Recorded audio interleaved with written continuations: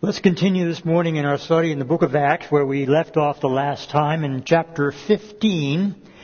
We're approaching the end of that chapter and moving on into chapter 16 today. Up till this point, Paul and Barnabas have already completed their first missionary journey together. They traveled over 1,000 miles, some say as much as 1,500 miles, depending on the way they actually did traverse that territory. But they went into the territory of the Galatians in Pisidia, known then as that by name, northern central Turkey primarily. They had sailed first to Cyprus, the island about 75 or 80 miles offshore from the Israeli coast. They sailed from Cyprus after spending several days there to the mainland in a city called Perga, and they went from there moving northeastward into the territory of Galatia. And then, after having done that, they came back in that same general path and arrived back to their home church in Antioch in Syria. It took them well over a year, some believe as much as 2 years, to complete that journey. Remember, they walked on land most of the way. And of course, they sailed in ships. And I'm convinced that perhaps in those sailing experiences, there were dangers that they had to endure, that they had to face. The Mediterranean Sea can be a very, very difficult sea to navigate on, especially certain times of year. And Paul elsewhere tells us that he was at least 3 times in the sea, having been shipwrecked. That's not a very comfortable experience, I wouldn't think. But not only did he experience natural phenomena that prevented him and slowed his ministry down somewhat, his and Barnabas's, but there was always opposition as well. And we saw some of that opposition in our previous studies on that first missionary journey. I'd like to continue with that particular thought because the opposition does not end there. And I need us to be, I think we all need to be aware of the fact that opposition is something that we should expect as a common experience for all of us who serve the living Savior. So with that in mind, let's read beginning with verse 36 of chapter 15. And we see another issue that arises that causes problems for the disciples of Jesus Christ. Chapter 15, verse 36, the book of Acts. Luke writes these words, "Then after some days, Paul said to Barnabas, 'Let us now go back and visit our brethren in every city where we have preached the word of the Lord and see how they are doing.'" Great idea, Paul. It's probably as much as 4 or 5 years since they finished their first journey. They've been in Antioch for that many years now, ministering to the people there, Antioch in Syria.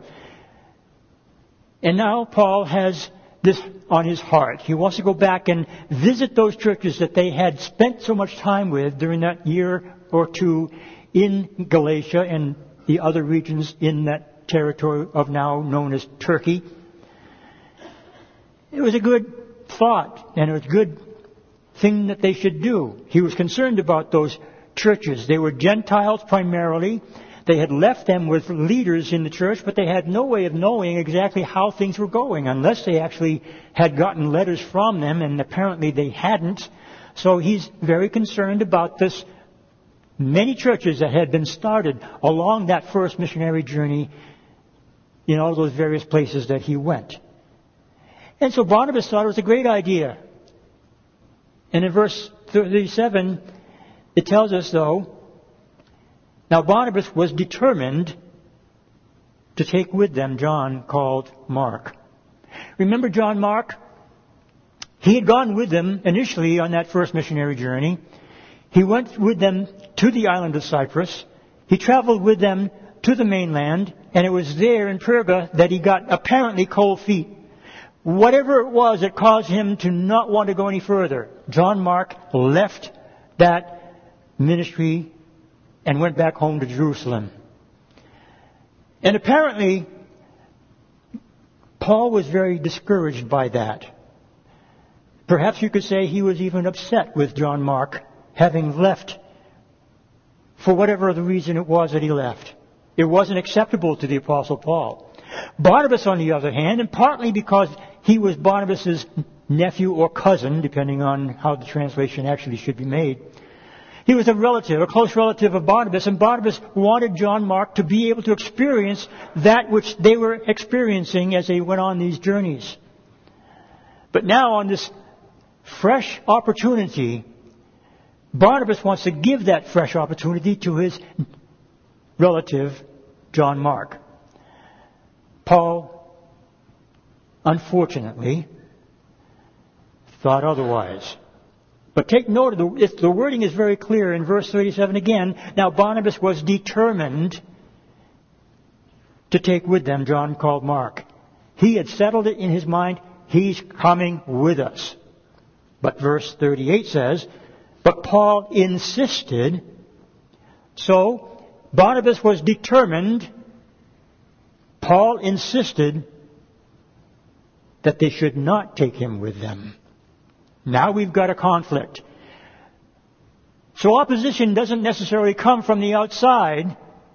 It happens also from time to time through things that take place within the body of Christ that cause division, that cause a struggle, that cause a difference of opinion that burns into the hearts of the souls who are involved to such an extent that it causes major schisms in the body. Luke gives us this information, and he didn't have to. He didn't have to share that there was a conflict within the body of Christ. He could have kind of glossed over that and made it look like, hey, everybody's happy in the church today, but that's not his purpose in writing this book. He wants to give us all the detail so that we can know, because there's nothing new under the sun, according to the writer of Ecclesiastes. And if that's so, then what they experience, even though some of it was not good, we can also experience as well, though it's not good. But how do we deal with it? How do we reconcile? How do we correct that which is wrong in the body of Christ? Well, we're not told that specifically in this passage. But there was a reconciliation. And I'm so grateful for that Paul and John Mark, who is better known to us as Mark, the writer of the Gospel of Mark, there was reconciliation between them. So much so that Paul, in writing to Timothy, asks Timothy to bring John Mark with him because he's beneficial to him in the ministry. There had been some way, and we're not told how it came about, but somewhere along the line after this event and before Paul ended his life, there was a reconciliation that took place between he and Mark became a very helpful man of God, servant with Paul in those last years of his ministry. I'm glad that Luke includes that also. With regard to Barnabas, we don't know if there was ever any resolution between them. Barnabas is going to be mentioned one last time here in this passage, and then we know nothing more about him, about his ministry. Luke doesn't focus on Barnabas from this point on. But it tells us, again in verse 38, Paul insisted that they should not take with them the one who had departed from them in Pamphylia and had not gone with them to the work. And then the contention became so sharp that they parted from one another. And so Barnabas took Mark and sailed to Cyprus. But Paul chose Silas and departed, being commended by the brethren to the grace of God. And he went through Syria and Cilicia, strengthening the churches. So Barnabas took John Mark, and he went back to Cyprus, sailed from the Mediterranean coast of Israel, went on to Cyprus, and from there we know nothing. But we do know, later on, Peter talks of Mark also. And Mark apparently did well. And Peter took Mark as well with him on his journeyings as he brought the Word of God to the Jewish populations around the known world. And I believe if you look at Mark's Gospel, you'll see a lot of Peter's influence in the way that Mark writes that Gospel. Things that only Peter could have known that Mark records for us in that Gospel tells us very specifically that Mark really was close to Peter. And Peter did have a great deal of respect for Mark. He earned it.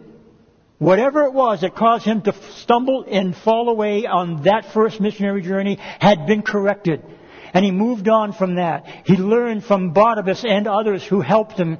And by the way, remember Barnabas? His name means son of exhortation, encouragement. He wanted to encourage Mark, and he apparently did. Paul, on the other hand, wasn't ready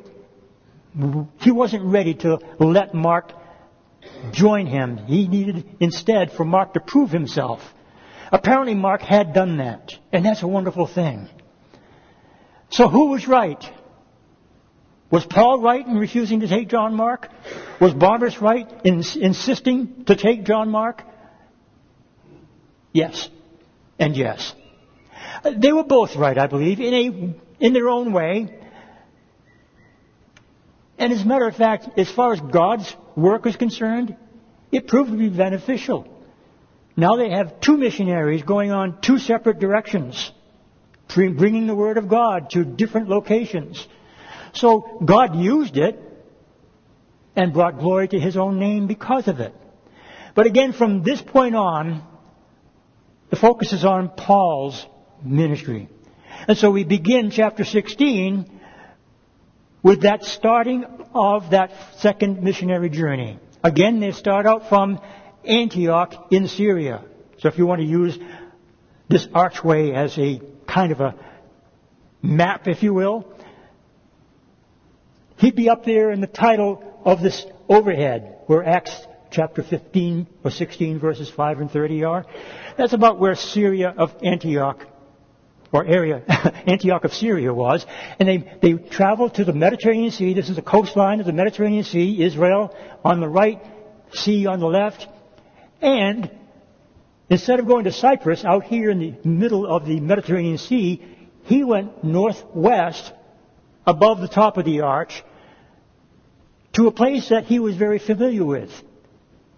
The territory then known as Cilicia. It was where he was from. The city of Tarsus is in that territory of Cilicia. And so Paul goes to familiar ground. He hadn't done that. He could have gone to Tarsus on his first missionary trip, but instead of going southeast to Tarsus, they went back along the path that they had taken. They never got down that far, but now he's leaving from Syrian Antioch, and he's going to his hometown, apparently, and a few other places on that southeastern Mediterranean coastline area of now Turkey. And he's moving now from there northwestward through the mountain range that is there. There is a pass known as the Cilician Gate that allows him to get through that mountain range back up to the territory where they had been ministering to the first time around. Meanwhile, again, Barnabas has gone to Cyprus, and we know nothing more about his journeyings from this point on.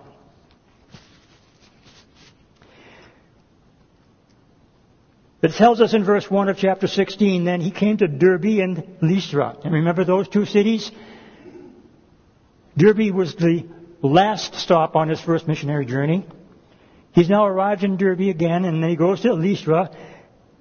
These are places where Paul had met some opposition as well. But there's something else that had happened, apparently in Lystra, that Luke chooses to address in this particular portion that we're reading here.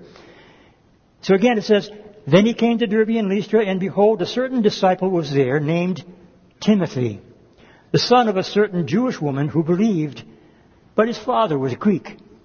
So apparently on Paul's and Barnabas' first missionary journey, they had several people who had come to the Lord. Many believe that Timothy was among them, or if not Timothy, at least his mother and his grandmother. They are both named by Paul. Lois is his grandmother, Eunice is his mother, and it tells us here that his mother was a believer. She had come to Christ, probably through Paul and Barnabas' ministry, and Timothy now is recorded here as being her son, but his father is a Greek, though she is a Jewish woman. Now that's important for us to understand. Jewish tradition insisted upon Jews not marrying Gentiles. They were very adamant about that. But things were changing in the world. Rome had become the dominant power. And there were many of the Jews who had traveled outside of Israel who had been Hellenized, which means that they began to observe and believe the things that the Greeks had taught. Their philosophies had entered into some of the Jewish traditions, if you will. And so this Jewish woman, being a Hellenist Jew, married a Greek outside of the will of the rabbis in Jerusalem, but she lived far from there. So it was more acceptable to Jewry in those regions of the world. Nonetheless, she had a son named Timothy. Jewish tradition also says that regardless of what the man may have been, whether he was Jew or Greek, the son would take upon himself the religion of his mother. That was the way the Jews believed it should be. So Timothy was brought up with teachings from the Old Testament. Paul tells us about Timothy very clearly in another place that Timothy was from his youth taught the Scriptures. But there is a bit of a problem because Timothy, over these past 4 or 5 years, has grown like a weed, apparently. And he's a young man, and he's anxious to help Paul in the ministry. When Paul arrives in Lystra, he's even suggested by others that, Paul, you should take this man. He will be a great help to you. Well, Paul did need a man like Timothy, as John Mark had been, or should have been. Perhaps Timothy would be. And so Paul apparently jumped on this opportunity to take Timothy with him. However, there was a bit of an issue. Because Timothy, having a Greek father, was not circumcised as a Jew. Now remember, we had just read last time about the letter that came from the church in Jerusalem. And that letter instructed the Gentile churches that those Jews who are trying to tell you you must be circumcised in order to be saved, they're wrong, and we don't want to have anything like that for you to have to observe. So they wrote a letter which Paul was bringing with him and Silas to all of those churches so they could tell them, all right, you Gentiles, you don't have to be circumcised. The Jewish leaders in Jerusalem agree. But what is going to happen to Timothy? His father was a Greek. He's uncircumcised. But he's considered to be a Jew. And yet he's now going to be going with Paul the Apostle and Silas on their journeyings. And they're going to enter into city after city. And where are they going to start? In the synagogue.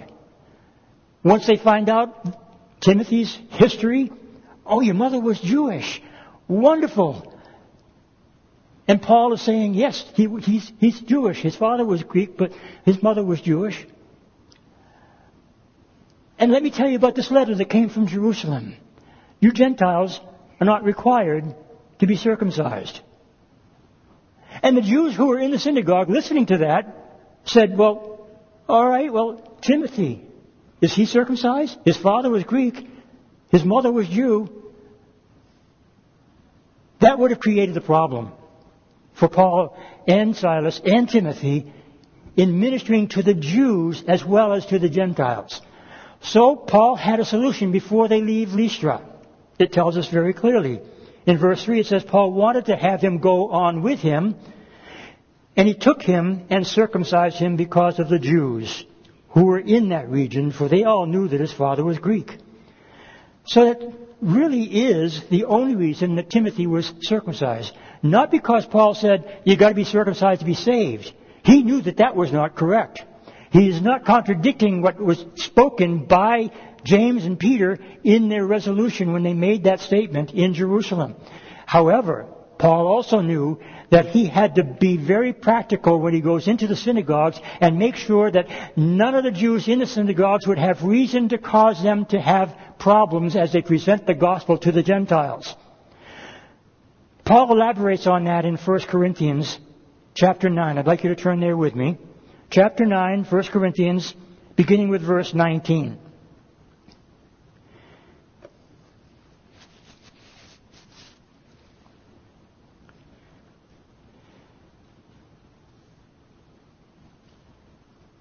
Paul is writing this to the Christians in Corinth, and he says these things in verse 19, "For though I am free from all men, I have made myself a servant to all, that I might win the more. And to the Jews I became as a Jew, that I might win Jews. To those who are under the law, as under the law, that I might win those who are under the law." So what Paul is saying to the Corinthian church is, I will do whatever it takes not to offend those who I am trying to win for Christ. And that's the reason Paul circumcised Timothy. So that having been said, turn back with me to the Gospel of the book of Acts, and continuing on in our reading of chapter 16, beginning with now verse 4, it says, "And as they went through the cities, they delivered to them the decrees to keep which were determined by the apostles and elders at Jerusalem." We just talked about that. So the churches were strengthened in faith and increased in number daily. I love that. They were proclaiming the gospel message and people were believing it. It almost sounds easy, doesn't it, for Paul to win souls for Christ. I don't think it was easy. I don't think it was fun. It was hard work. There was much convincing that needed to be done. But as he went on to proclaim the gospel from city to city, the Spirit of God was there with him, leading the way and helping him in every other situation that he had to face. Even though he was facing much opposition, he pressed on and went on and on and on throughout the journeyings, trusting in the Lord that people would hear the Word and the Word would reach their hearts and that God would change their lives to accept Christ as their Lord and Savior. Because he knew that the Spirit of God does that work and still does today, my friends. He hasn't stopped doing the work that he began.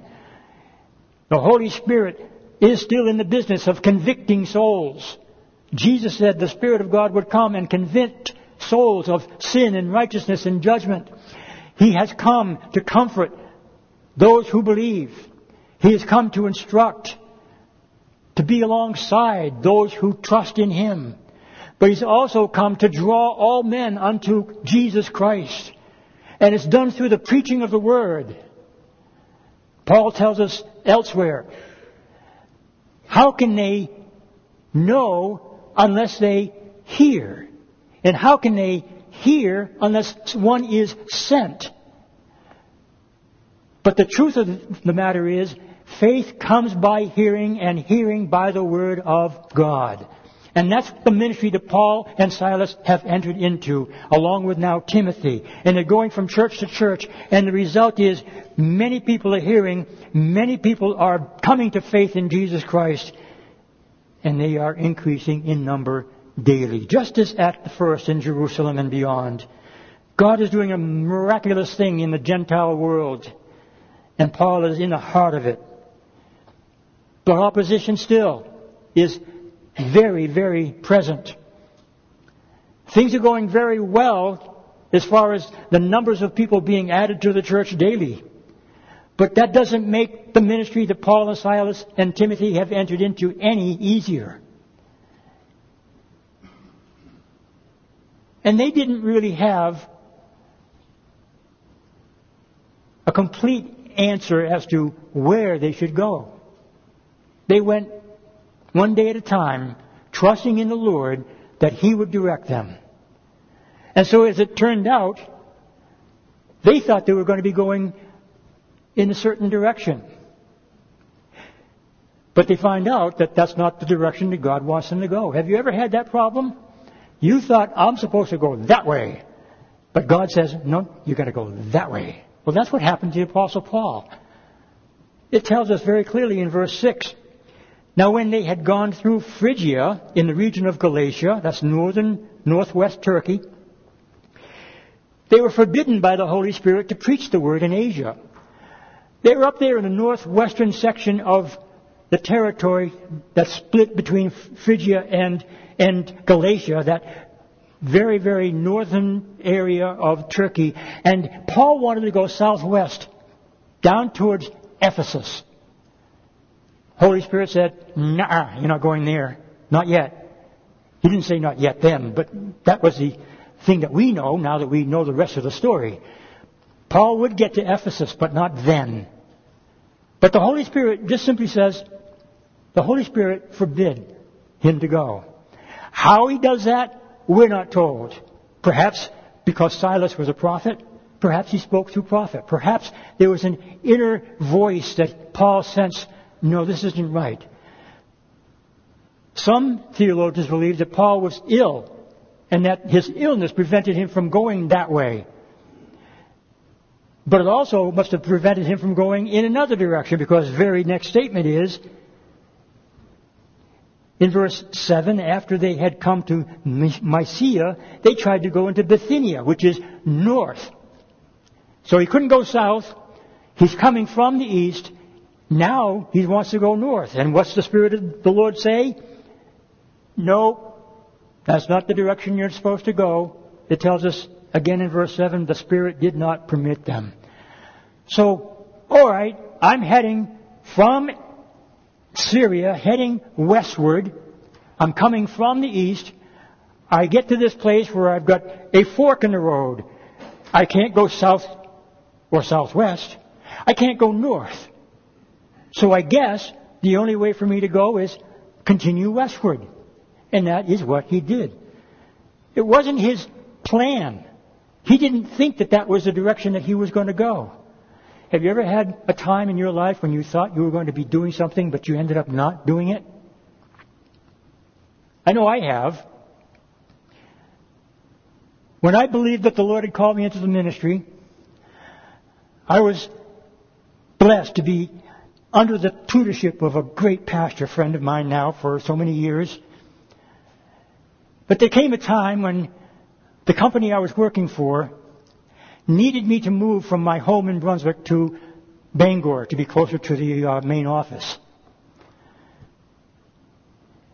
And as a believer in what God had spoken to me, as the calling to me had been very clear, I really was expecting that God was going to open doors for me in the Bangor area. So we went together, my family and I, moved to Bangor, got an apartment, and I was looking forward to whatever the door was that God had opened. And my dear friend pastor had written a letter to those who were in authority in the denomination that we were in over that set of churches in the Bangor area. He wrote a wonderful letter encouraging the superintendent to consider me for ministry in one of those churches. I thought it was a done deal. I got to meet with this particular individual, and the door was slammed so shut tight that it startled me. I was so completely blown away by it. It was the Spirit of God saying, not here. But it didn't really settle very well with either me or Sandy. It was very, very difficult for us. We traveled all this way expecting that God was going to open these doors, and now we've got nowhere that we are aware of that we can go. Well, ultimately, we did find out that God was still in it, but He just chose a different path than what I had expected. If that hasn't happened to you, then perhaps you don't know the discouragement that I felt. But you must know discouragement in many, many other ways. We all face discouraging times. Things that seem to be right just come to an end, and you say, why, Lord? What did I do wrong? What did I not hear? Am I making a mistake by being here? And the Lord's answer is simply, no, I'm using it. But it's just not the way that you intended. It's the way I intended. I can live with that, Lord, if I know what the next step is. But sometimes that next step doesn't get revealed right away. Are we patient enough to realize that God will reveal it in His time? So these are questions we all must face. And even though there are difficulties, things that stand in our way of doing what we believe God wants us to do, are we going to stop it cold and say, well, God blew it, and if He's not going to use me here, He's not going to use me at all? Is that our attitude? God help us if it is. Paul pressed on. He said, okay, we can't go that way. We can't go that way. So we'll keep on going that way. And that's exactly what he did. In verse 9 it says, a vision then appeared to Paul in the night. A man of Macedonia stood and pleaded with him, saying, come over to Macedonia and help us. Macedonia is due west. Europe, it's Greek territory. Macedonia. Remember Philip of Macedonia, the father of Alexander? Macedonia was named after him. The territory of Macedonia and the southern area below that, Achaia, now is Greece. Then it was two separate territories. Macedonia was the northern part of it, but it was in what is now present-day Europe. And Paul sees this vision of a man, we're not told who. There's a lot of speculation, but I don't think we need to go there at all. But knowing that this vision occurred is what the Spirit of the Lord wants us to know. Here's the next step, Paul. You've done well to listen to the Spirit of God and not go southwest, not go north. Now I'm going to reveal to you this is what needs to be done. And so he gives him a vision of a man from Macedonia. Come help us. Take note of the fact that it was a man in the vision. Verse 10 says, now after he had seen the vision, immediately we sought to go to Macedonia, concluding that the Lord had called us to preach the gospel to them. Right conclusion, right response. Verse 11 says, therefore, sailing from Troas, we ran a straight course to Samothrace, and the next day came to Neapolis. I find that to be amazing, to say the least. They sailed from Troas to Neapolis. Took them just a little over a day. They got there on the second day. On the journey back, the same trip will take them 5 days. I get the impression that God was a little bit wanting to push them along to get them there faster because He had a plan. Paul and Silas had to meet with somebody in Macedonia, but it wasn't the one that they thought it would be. Verse 11 says, therefore, sailing from Troas, we ran a straight course to Samothrace, and the next day came to Neapolis, and from there to Philippi, which is the foremost city of that part of Macedonia, a colony. And we were staying in that city for some days. And on the Sabbath day, we went out of the city to the riverside where prayer was customarily made. And we sat down and spoke to the women who met there. Now a certain woman named Lydia heard us. She was a seller of purple from the city of Thyatira who worshipped God. And the Lord opened her heart to heed the things spoken by Paul. And when she and her household were baptized, she begged us, saying, if you have judged me to be faithful to the Lord, come to my house and stay, for she persuaded us. It wasn't a man, but a woman that was now the first convert in Europe. That's good news for you ladies, because that wasn't something that typically would happen in that particular day and environment. But going back to the beginning of what we just read in verse 11, they sailed from Troas, they came to Neapolis, and then from there they went to Philippi. And it tells us that this is a colony, a foremost city of that part of Macedonia. It's important that we understand the word for colony here is a critically important revelation by Luke. Because a Roman colony was a city that was declared to be an extension of Rome herself. Everything that was decided upon in Rome would be law in that colony, and there were several colony cities throughout the Roman Empire. They also appointed Roman judges. Roman authority was in place in the colonies. No Greeks, no other legal activity could be done except that which was done in accordance with what Rome said. In that day, Claudius was on the throne. And he tells us later that Claudius had made a decree that all Jews had to leave Roman cities. That is probably the reason why we read that there was no synagogue in Philippi. Because a synagogue in that day, it was understood by Jewish custom, there had to be at least 10 Jewish males, members, heads of household, in a city before a synagogue could be established. That came shortly after the Babylonian captivity, when they all came back to Jerusalem and Judea and the surrounding areas, and they began to create those buildings where they could house the worship of Jewish families in one location. Like a church, it became known as a synagogue. But again, that restriction was made. You've got to have at least 10 heads of households, males, who are in the city in order for a synagogue to be established.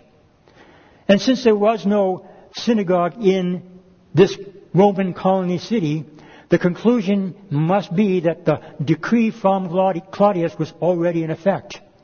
And so that there are only women. And where are they going to meet? They don't have a synagogue to meet, but they have another place where it was acceptable for them to meet. By the river. Psalm 137. When they're in captivity, by the rivers of Babylon, there we sat down. The precedent had been made in that psalm to indicate to anyone who was a worshiper of God where there was no synagogue could meet at a riverbed, a side of a river, or a body of water that they could worship the Lord at collectively in public. That's what these women were doing. No men were there, just this women. And Paul knows that they're likely, if there are any worshippers of God, that's where they would be on a Sabbath day. He goes there and finds them, and apparently is invited to speak, and he tells them about Christ. And lo and behold, this woman, Lydia, becomes a born-again believer in Jesus Christ. Her and her household. And she invites Paul to stay at her house.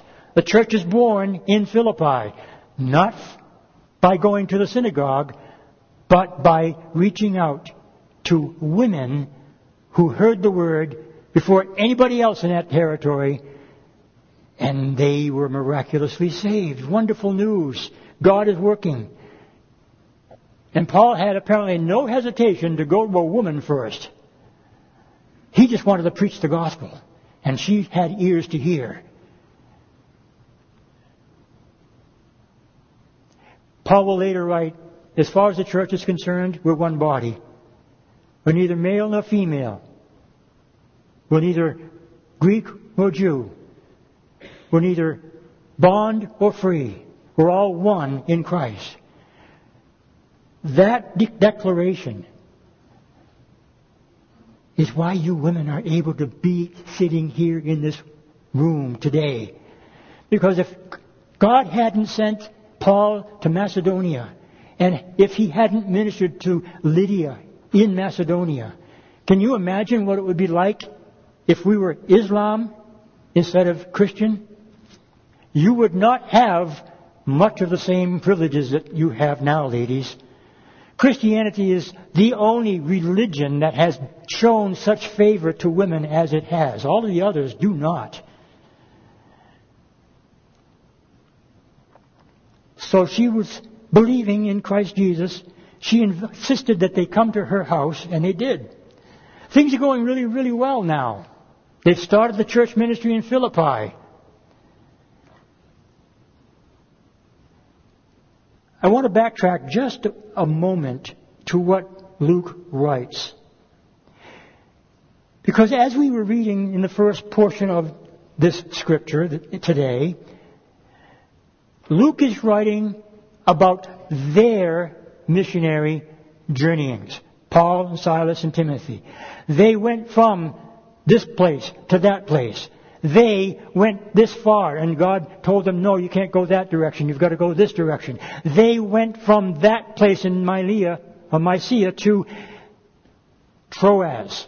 And from Troas on, instead of Luke saying they went, it tells you we went. The reason I bring that up is because Luke apparently was with them from Troas on through the remainder of much of this text that we'll be looking at on the second missionary journey. He's part of the team. He goes from Troas apparently to Philippi with them. Later on we're going to find out that apparently Luke is left in Philippi while Paul and Silas and Timothy move on to another community further south. But there's work to be done still in Philippi. Luke is with them. And it tells us in verse 16, now it happened also, as we went to prayer, that a certain slave girl, possessed with a spirit of divination, met us, who brought her masters much profit by fortune-telling. And this girl followed Paul and us and cried out, saying, these men are the servants of the Most High God, who will proclaim to us a way of salvation. This girl was demon-possessed. She's telling the truth. But the truth coming from the wrong source is not acceptable to God. And it won't be acceptable to the Apostle Paul. And over again, she does this day after day.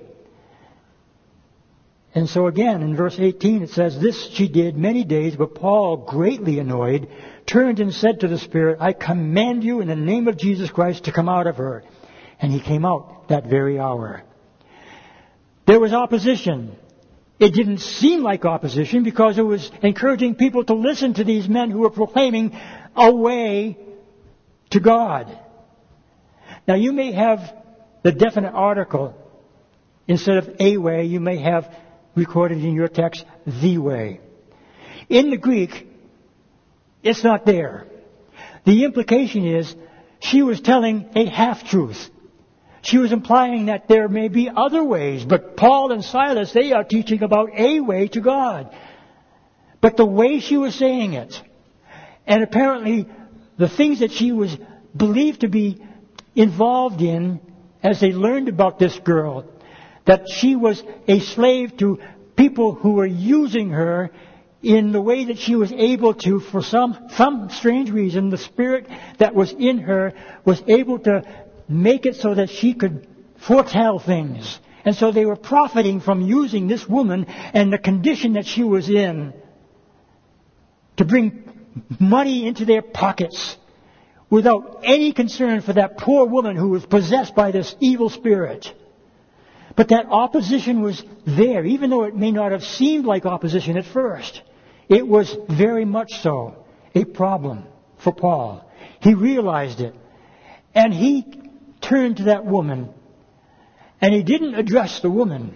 He addressed the spirit who was dwelling in her. Come out of her.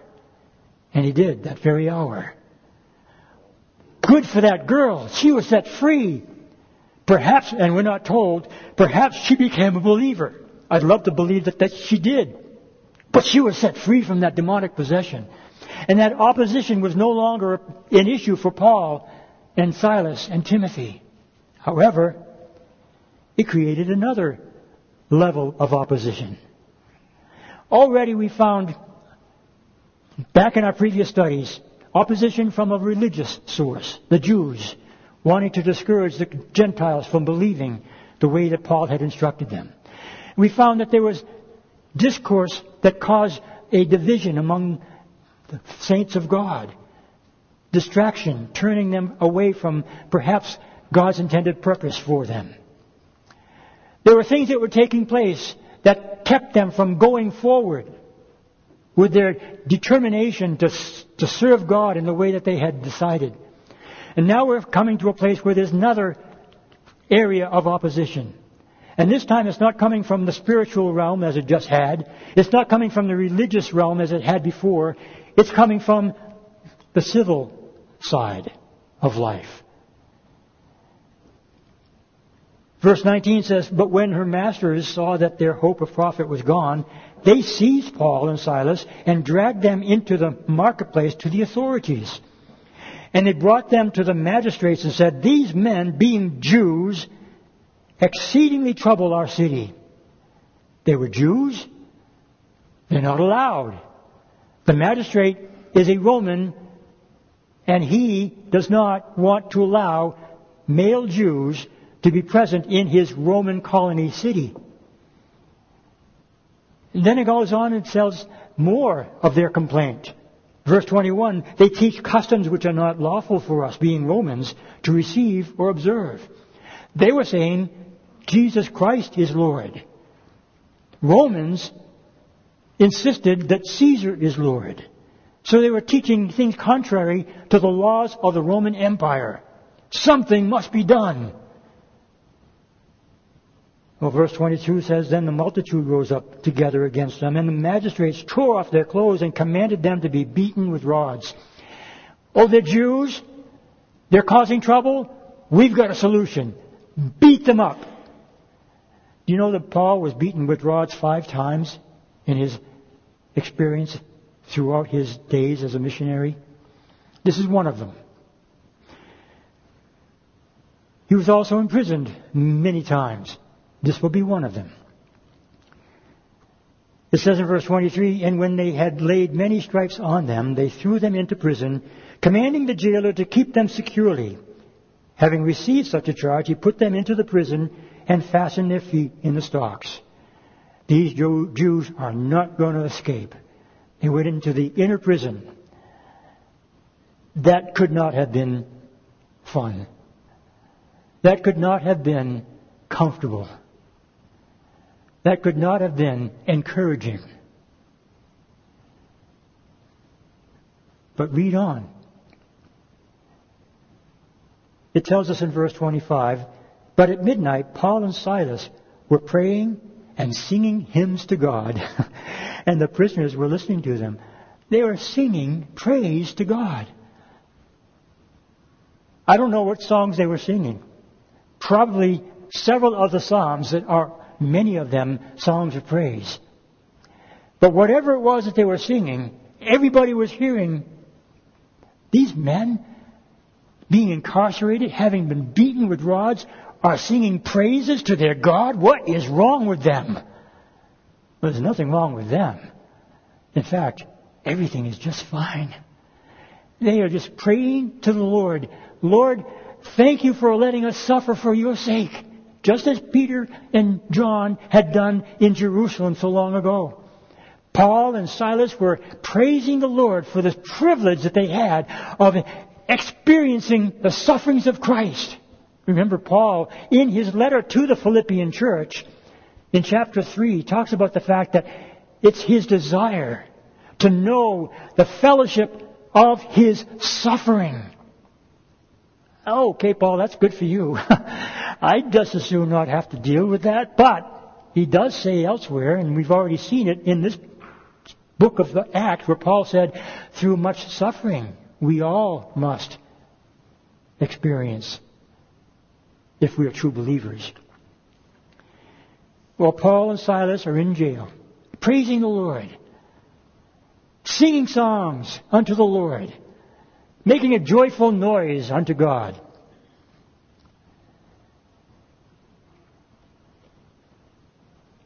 Suddenly, think about it. They're singing these songs of praise.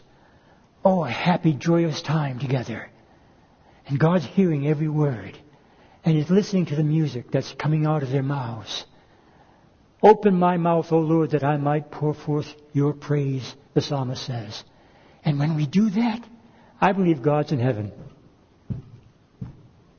Just keep him beat. Oh yeah, I love that. Oh yeah. Oh, you're doing good. Yeah, keep it up, boys. Keep it up.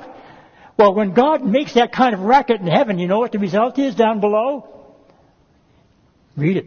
Suddenly there was a great earthquake, so that the foundations of the prison were shaken, and immediately all the doors were opened, and everyone's chains were loosed. Everyone, not just Paul's and Silas's, every prisoner was set free. God, you're overdoing this enjoyment of the song that they're singing. Oh no, I'm not overdoing it. I'm doing it on purpose. You see what God is doing? He let them go into that place. That opposition was necessary for them to have that experience in that prison cell and see the miraculous things that God is about to do and is now doing. And there's a purpose for it all. Verse 27 says, and a keeper of the prison, awaking from sleep. Well, of course, that earthquake would probably be more than likely the reason.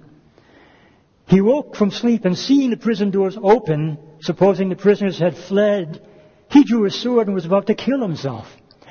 He's a guard who was given the responsibility of making sure those prisoners do not escape, at the cost of his own life, if they do escape. And with that earthquake that had just happened, and he sees that the doors of the prison cells are wide open, what other conclusion can he make except this? It's dark, he can't see anything, but he believes that they've all escaped. And it's better, as far as he's concerned, to commit suicide than to let the Romans kill him. He knew that was his destiny. But Paul was able to see that that was what he was about to do. And he calls out, verse 28, with a loud voice saying, do yourself no harm, for we are all here. And then the prison guard called for a light, ran in, and fell down trembling before Paul and Silas. And he brought them out and said, sirs, what must I do to be saved? What must I do to be saved? What a wonderful question that is. What must we do to be saved? If that question haunts you here today, it's because you don't know the answer. I do. It's in the Word of God. There is an answer. It's a wonderful answer. It's the only answer. It is the answer that God Himself has given. It's simple. What must I do to be saved? Verse 31, Paul says, believe on the Lord Jesus Christ, and you shall be saved, you and your household. Believe on Jesus. That's all. I don't have to do any work. I don't have to pay anything to you to earn it. I don't have to be a faithful church attendee. I don't have to tithe. I don't have to pay indulgences. I can just believe in Jesus. Yup. That's all. In order to be saved, that is the only requirement. Well, how can we say that? How could Jesus say it? By the way, if Jesus said it, it must be true, because He knows, doesn't He?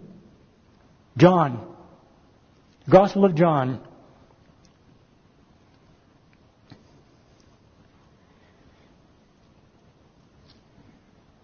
chapter 6, verse 47. Jesus has been confronted, rejected by His own family. But He's entering into a discussion in this portion of John's Gospel. And in that discussion, He tells us this. Not everyone has seen the Father except he who is from God. He's speaking of Himself. So He's expressing the fact that I've got the authority to say these things because I am the only one who has known God and seen Him face to face. I have seen the Father, He says. And then he says in verse 47, now listen, this is theology. This is the only thing that you need to know. Most assuredly, I say to you, verse 47, he who believes in me has eternal life. Paul said it. Believe in Jesus and you shall be saved, because Jesus said it. Believe in me and you shall have eternal life.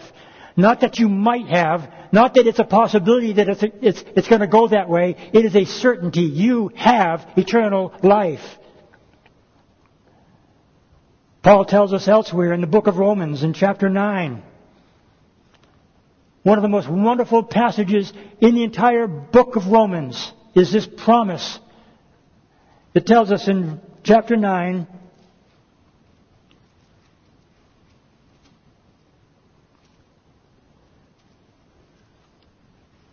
make that chapter 10. I just turned to the wrong page. Chapter 10, Romans, verse 9.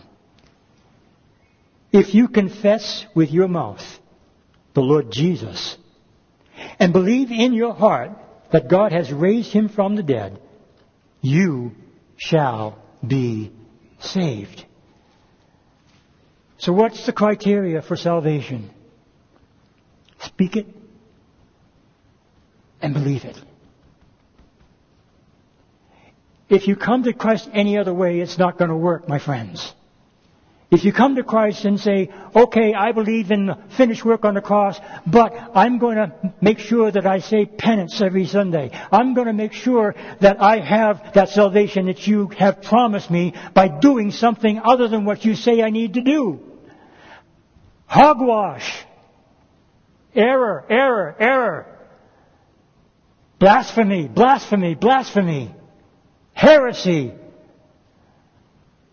It's not what God wants us to believe. He just simply wants us to believe that we come by faith in what Jesus Christ has done. And when Jesus said, it is finished on the cross, well, what can be unfinished? He did it all. He did it all. And that's why we can say so easily, perfectly convinced of this. You come by faith, acknowledge your sin before a holy God, and receive the salvation that He has offered to you by expecting nothing less than that salvation to be given when you say, God, help me to believe in Jesus Christ. I receive that which He has done. I accept that which He has done. I believe it with all my heart. I speak it with my mouth as one who has said yes to you. And if you can say that kind of prayer, then you're in. Don't think you have to do anything more. You've entered into that wonderful place that we call eternal rest. You want rest for your soul? Jesus said He can give it to you. Come unto me, all you who are burdened and heavy laden, and I will give you rest. There's no other that can give that rest. No other that can give that peace. No other that can extend that joy unspeakable and full of glory. It's only through Him and Him alone. That's what Paul is telling this jailer. A Gentile who just heard them singing and perhaps had heard about what was going on within the community while they were preaching the Word of God. He may have even heard the message that Paul was proclaiming as things were being spoken throughout the city of Philippi. The end result is this man got gloriously saved. But notice the promise that Paul makes to this man. You shall be saved, you and your household. Now, Paul apparently must have received from the Spirit of God that confirmation that his entire household would indeed be saved. That's not a guarantee for all of us. Each of us must understand that we all must work out our own salvation in fear and trembling. But we pray for our household. We pray for our sons and daughters, our family members who don't know Jesus Christ. And we pray that God would reach their hearts as He has reached ours. But it's up to them. It's not a written guarantee here for the salvation of your family. It's worth praying for.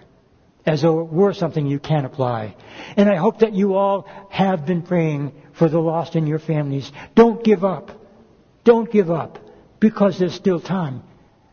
Continue to pray fervently, daily, on behalf of those who do not know Christ, within your family, your neighbors, your fellow workers.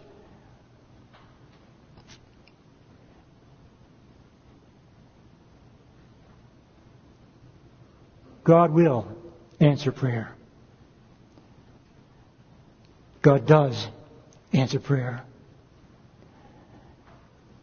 And He is faithful to perform it. Do you believe that? I know I do. And I'll not stop praying for the lost because of that truth. Continuing on, in verse 32 it says, Then they spoke the word of the Lord to him and all who were in his house. And he took them the same hour of the night and washed their stripes, and immediately he and all his family were baptized. Now when he had brought them into his house, he set food before them, and he rejoiced, having believed in God with all his household. And when it was day, the magistrates sent the officer, saying, Let those men go. Apparently the magistrate had given some thought overnight and said, it's not worth the fight here. Just let them go. Not yet. Verse 36. I love it. So the keeper of the prison reported those words to Paul, saying, The magistrates have sent you to let you go. Now therefore depart and go in peace. But Paul said to them, Wait a minute. They've beaten us openly, uncondemned Romans, and have thrown us into prison. And now do they put us out secretly? No way. No way indeed. Let them come themselves and get us out. What Paul is saying here is, look, they made a big mistake. They knew we were Jews, but they didn't know we're Roman Jews. Citizens of Rome had special citizen privileges. Paul knew that very, very well. He'll use it again another time. He didn't use it at the first here. We're not told exactly why. But now he's using it. He's saying, hey, they want us to go? Not yet. We've got work to do. And by the way, we're Roman citizens. And they did something to us that is not allowed under Roman law. And because it's not allowed, all of you Romans who were part of that are in big trouble. As a matter of fact, they could have faced the death penalty if Rome had found out about this.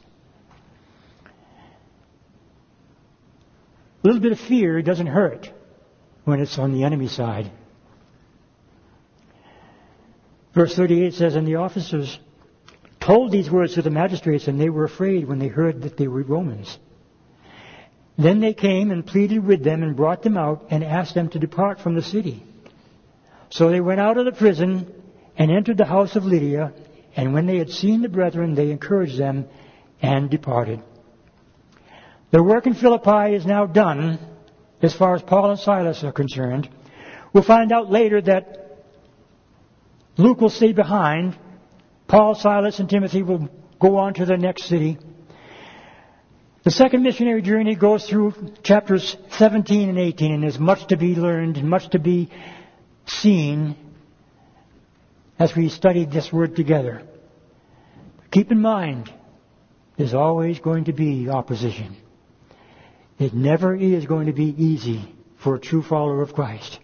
However, we can know this: all things work together for good, according to His purpose in Christ Jesus. Trusting in God, believing His Word, it don't get better than this, my friends. Let us continue in Jesus' name and for His glory.